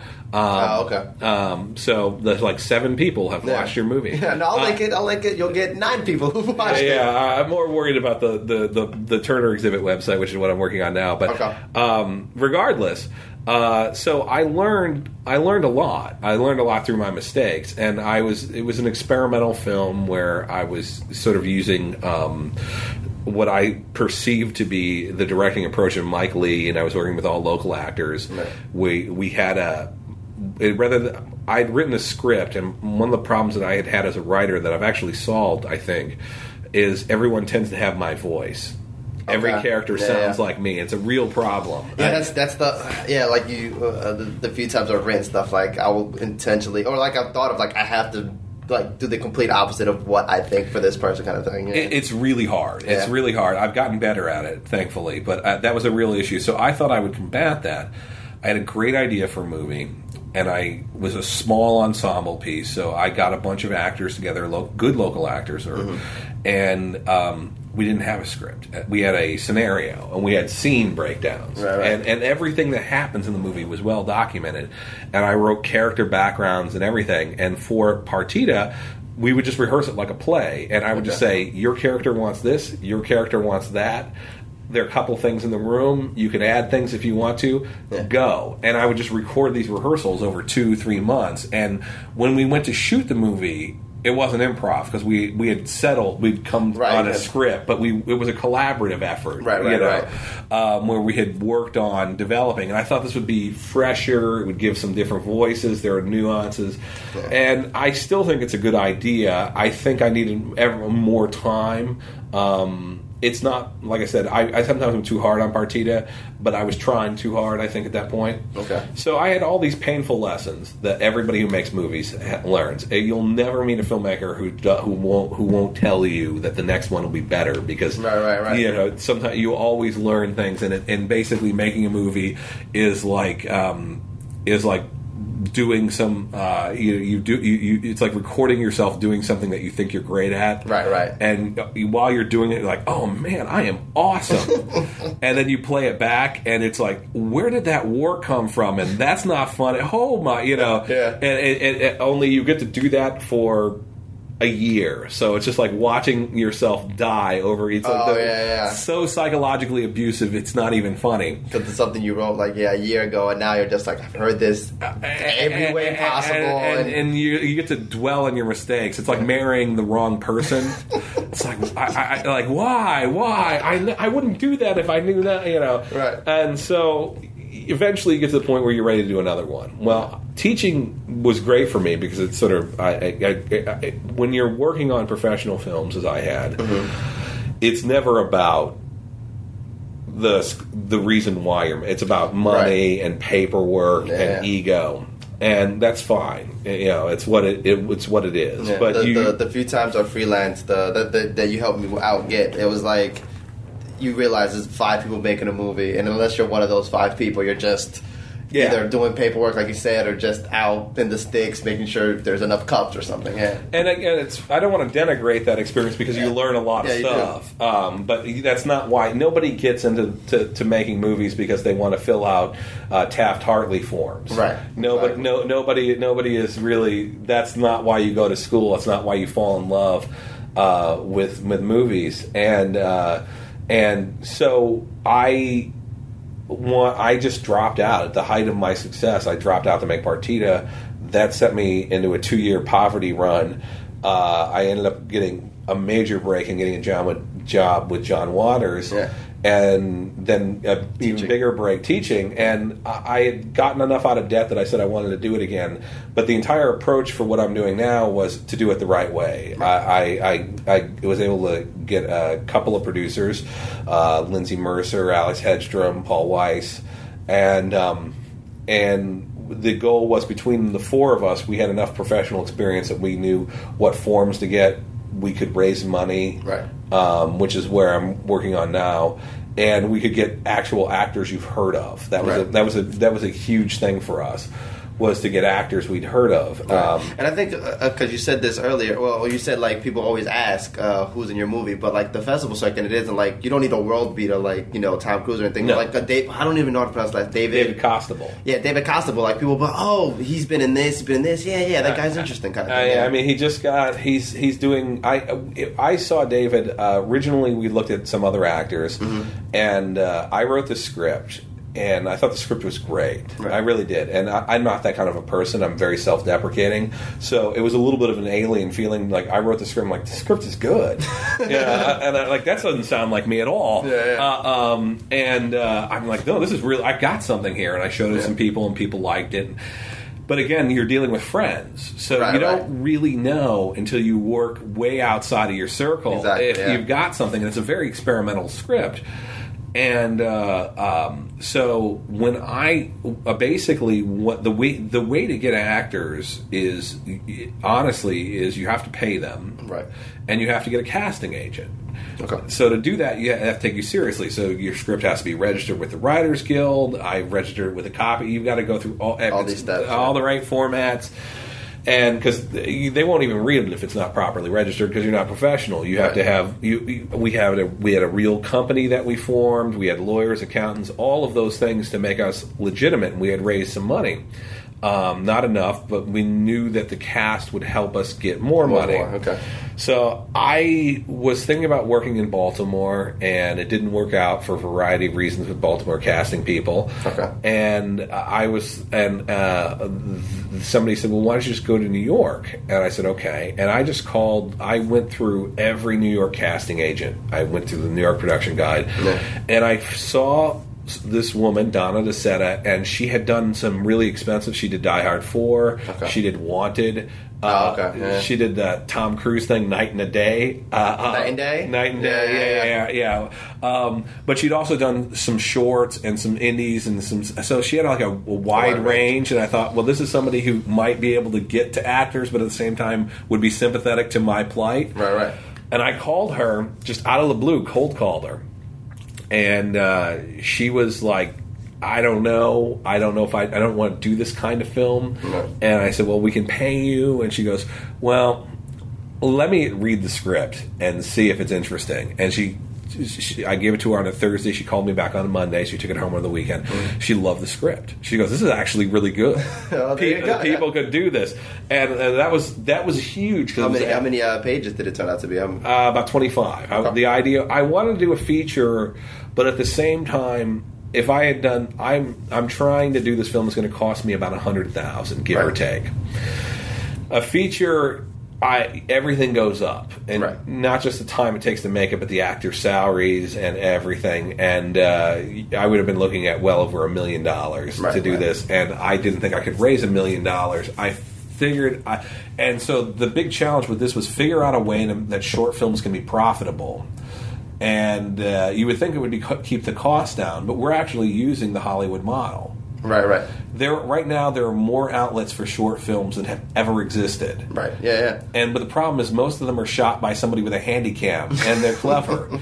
So if we have a short film with real production values, a real cast, actually made with people who work on real movies that you will have seen. The crew was great. We had crew, Bill Gray and Lorenzo Milan, Jeff Callow. I mean, we had people who are working on, David Fincher stuff. Right. Real talented people.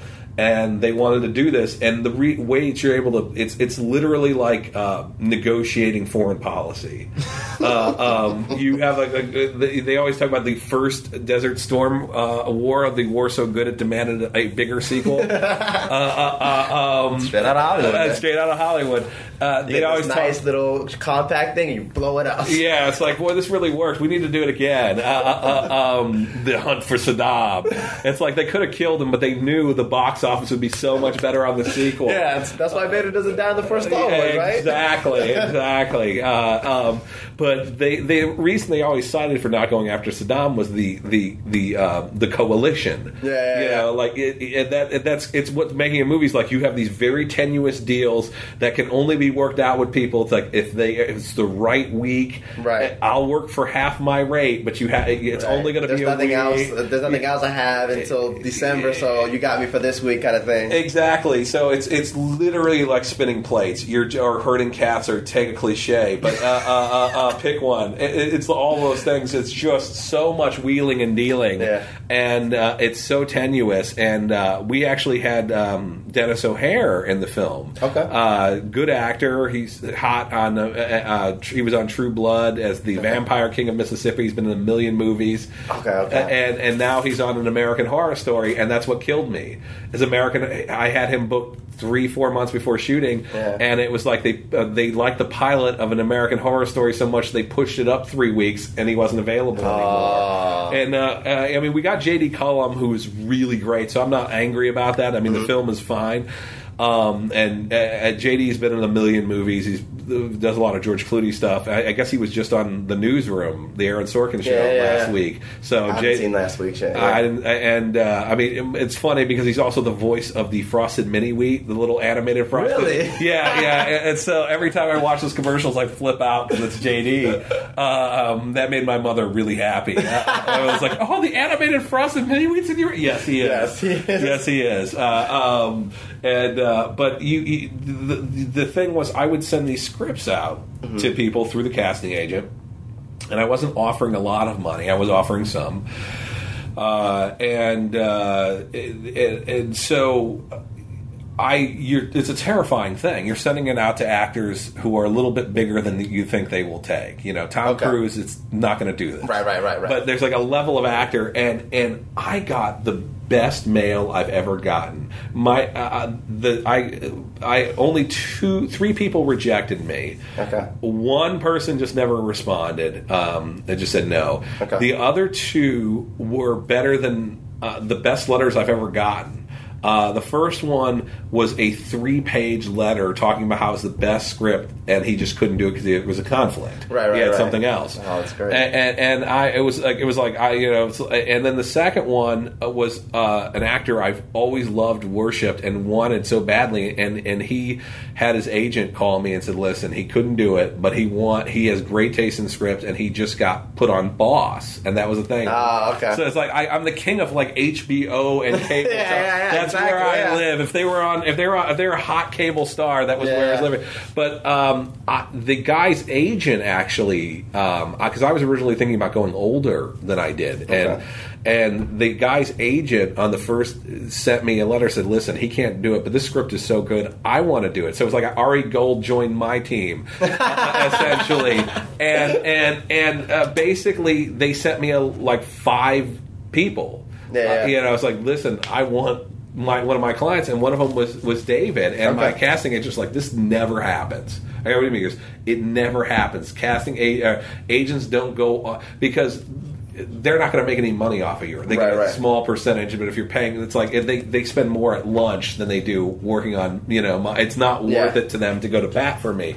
You've got something, Matt, and I'm like, okay, great. He goes, well, take a look at these actors, and they were 5 decent actors. Right. I mean, Dave. I've seen him, and I saw him a little bit on The Wire, but his season of Breaking Bad, he was really good. He was great, and that's how he's in Lincoln, the Steven Spielberg film that comes out, and he just got cast. I think he's third bill in the new Steven Soderbergh movie. So really, he's doing well. I mean, he's crazy. I don't remember seeing him in Magic Mike. That was me. Photoshop's amazing, isn't it?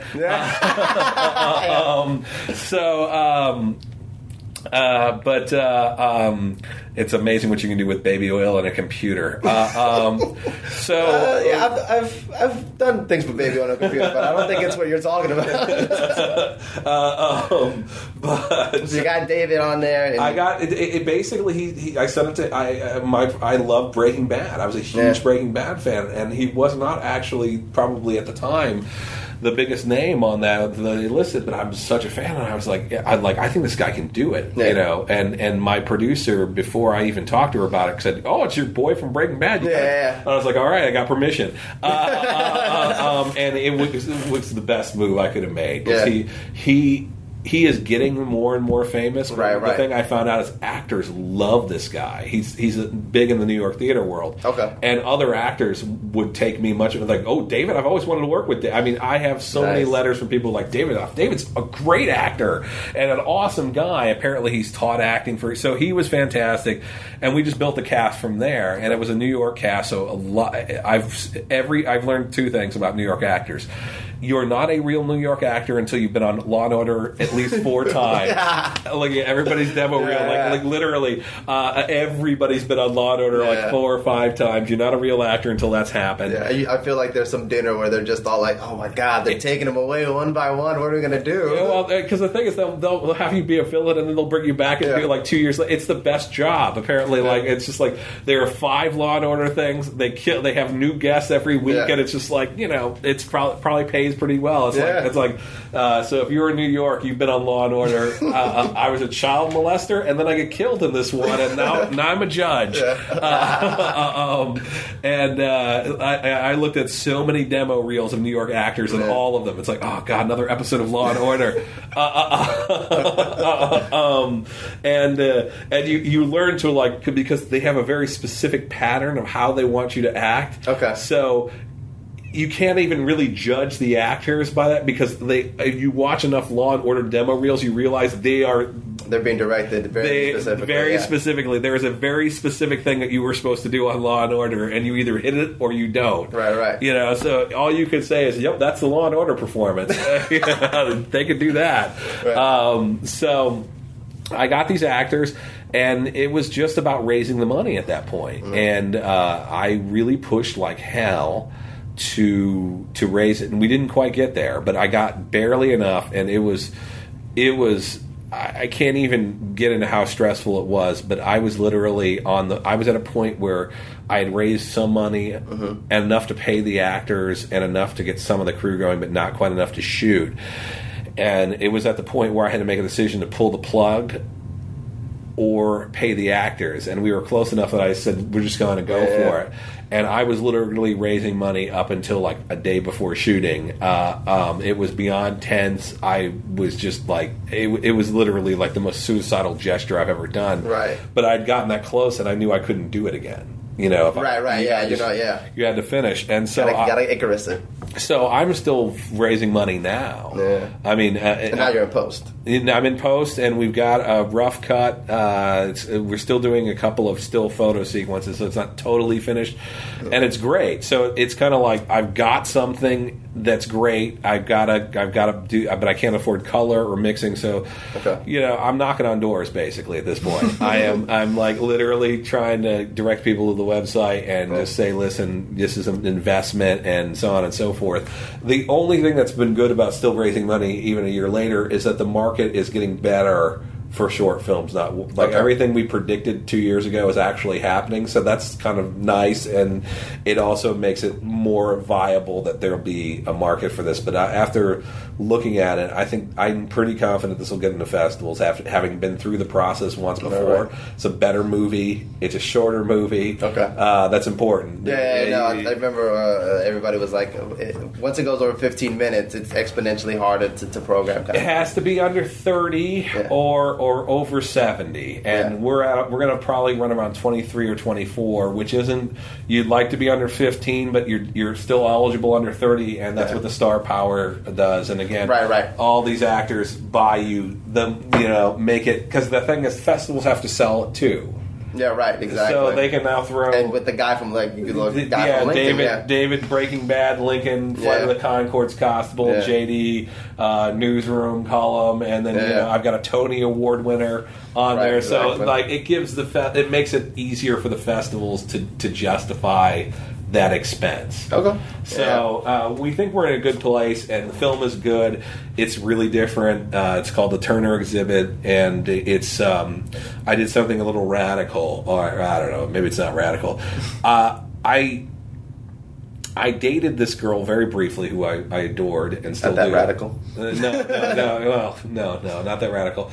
And she said something to me that I had thought but never articulated that actually was sort of interesting, and I was thinking about this idea, and she sort of gave me unintentionally a push, and that she was talking about seeing Crispin Glover's first movie, which is about people with cerebral palsy. And he casts people with cerebral palsy, and they do a whole lot of very crazy things, including have sex and other things. And she said, Matt, I just wanted to watch that film because I was curious, and I wanted to be anonymous, and I didn't want anybody watching me stare, but I wanted to stare. Right. And I had been thinking about this in a very different way for a long time. And so I basically, what I did was the film... my father used to work for the handicap transportation company when sales would dry up. This is back before the world was as handicap accessible as it is now. But we would pick people up. We had a van, or he'd pick people up and just get them to appointments and do things around. And so I had grown up around a lot of handicapped people of various degrees, from lost a leg in the war to more severe mental handicap.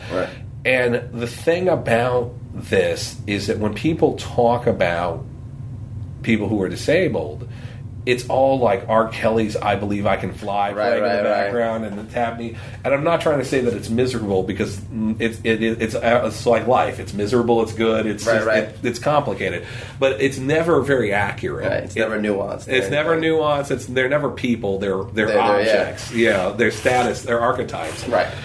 And so I had come up with this weird, very kind of disturbing thriller.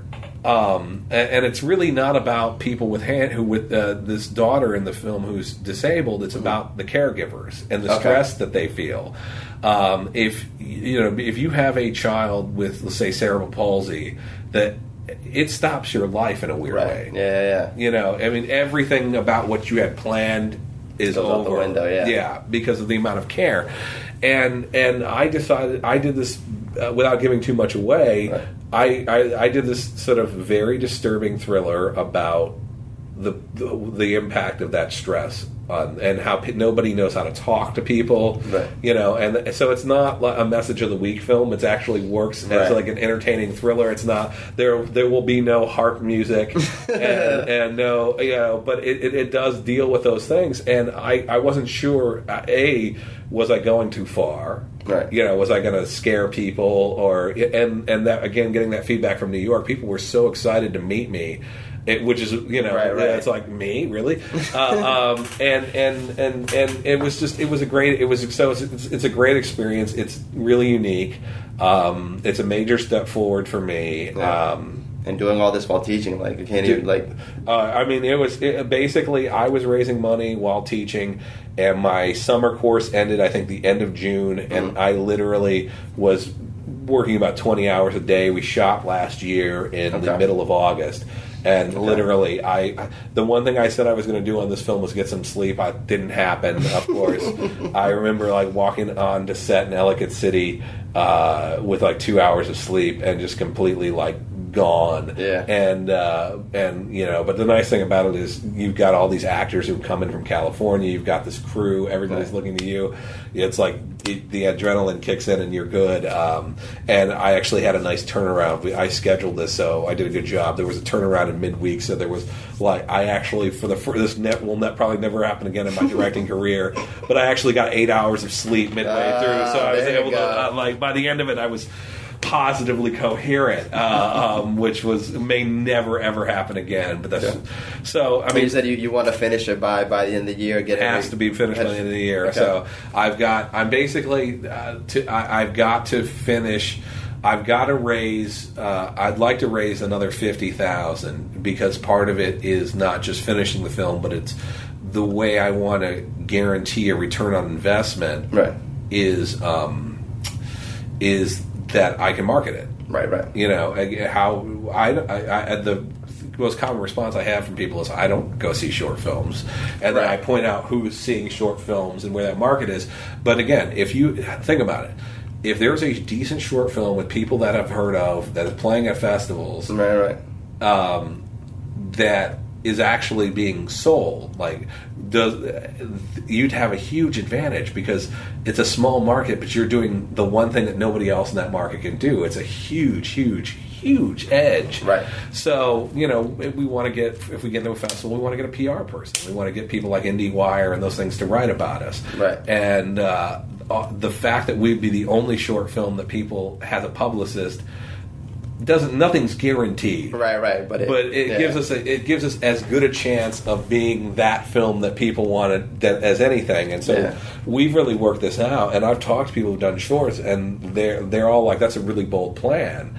We've never tried it." And so we spent 2 years working that out. So we think if we can get that $50,000, or and we're sort of grinding away. I expect a picture lock within a month. Okay. And then at that point, I'm just out of cash. Right. But it'll be cut, and so then it comes down to sound mixing, color, promotion, and you got to. It's stuff no one thinks about, but you got to buy posters. You have to. You have to do a press kit that costs a little bit of money, and so there's just it's a million little things coming at you. But we've really thought it through, and we budgeted, and we're ready to go. So. And now, when you plan a wedding, you'll be fine. Yeah, exactly. Well, that's the thing. It's like I just made a decision. It was like I'm doing well at Towson. I've worked in major films, and so I came from Michigan, and that kind of. I mean, right now I'm teaching a Lars von Trier class, and I'm getting paid for that. So last year was Kubrick, right? Kubrick was I did Cronenberg with you. Kubrick a year later, and then I took a couple of years off because those courses are hard to teach. And this summer I got to teach the films of Lars von Trier, which, there's nothing quite like getting a bunch of students and watching Antichrist and getting to write papers about it. And but I've done a lot of things, and I just sort of made the decision that I wasn't happy and that I wanted to prove that I could do this, and that's where I'm at right now. So I'm hoping that it's a make or break thing, and I just decided, there's nothing worse than dying with regret. Right. You know what I'm saying? It's like if it's, I know it's good, so I'm not worried about that. I know that sounds confident, but it's I've stared at it. You have to be, I'm not bored of it yet, and the fact that I've looked at it for hundreds of hours and it doesn't bore me, that's its own weird form of success. But it's good, and if people like it, that's great, then there'll be more. If they don't like it, then I will probably be working North Avenue to make money back. Hey man, don't stand on the Barksdale corners, is all I'm saying. No, I'm not hitting Sandtown Winchester at all. I'm not that hard anymore.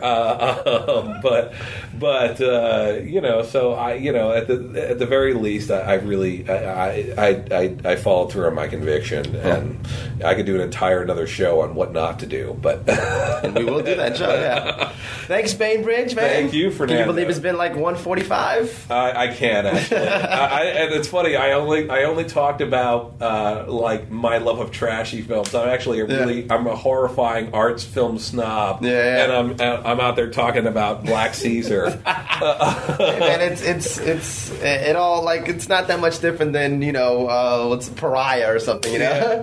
Black Caesar at least has an awesome jam. If you guys are downloading some soundtracks, I recommend the Black Caesar soundtrack. Is fantastic. Yeah. Well, thank you, Bainbridge. Any plugs? What's the website? The Turner Exhibit website? The Turner Exhibit website is www.yearoftheratproductions.com. Okay. Year of the Rat, like the Chinese zodiac. I thought it was a cool idea because I live in Baltimore. I'm Year of the Rat. I thought that'd be great when you're soliciting money and you have to call up and go, hello, this is Matt from Year of the Rat Productions, LLC. I never have a cool name again. Yeah, next time it's just going to be like Bainbridge Inc. or something. It's going to be Woodworkers Incorporated. But yeah, www.yearoftheratproductions.com. Yeah. All right. Thanks, Bainbridge. Thank you, sir. All right. Back in December when it's done and after the films, after the festivals. Yeah. No, I'll come back. I promise. All right. That was great. It was great. It was fun. It was just good to chat. Oh wait, I never.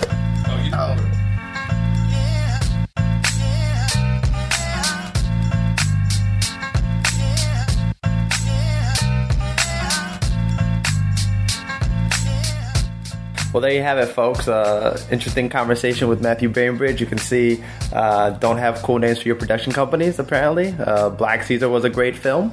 The horror stories and trying to get a movie made and all it takes and the casting process and all that. And, hey, it's got Gail Bedecker in it for all you Breaking Bad fans. So when it comes out, I'm sure you're going to be pleasantly surprised. And he told me some of the other people he could have had, and like they're people when you see the name you don't know them, but when you see their picture, you're like, oh my god, you got to talk to that guy, and oh my god, you got that guy from that thing.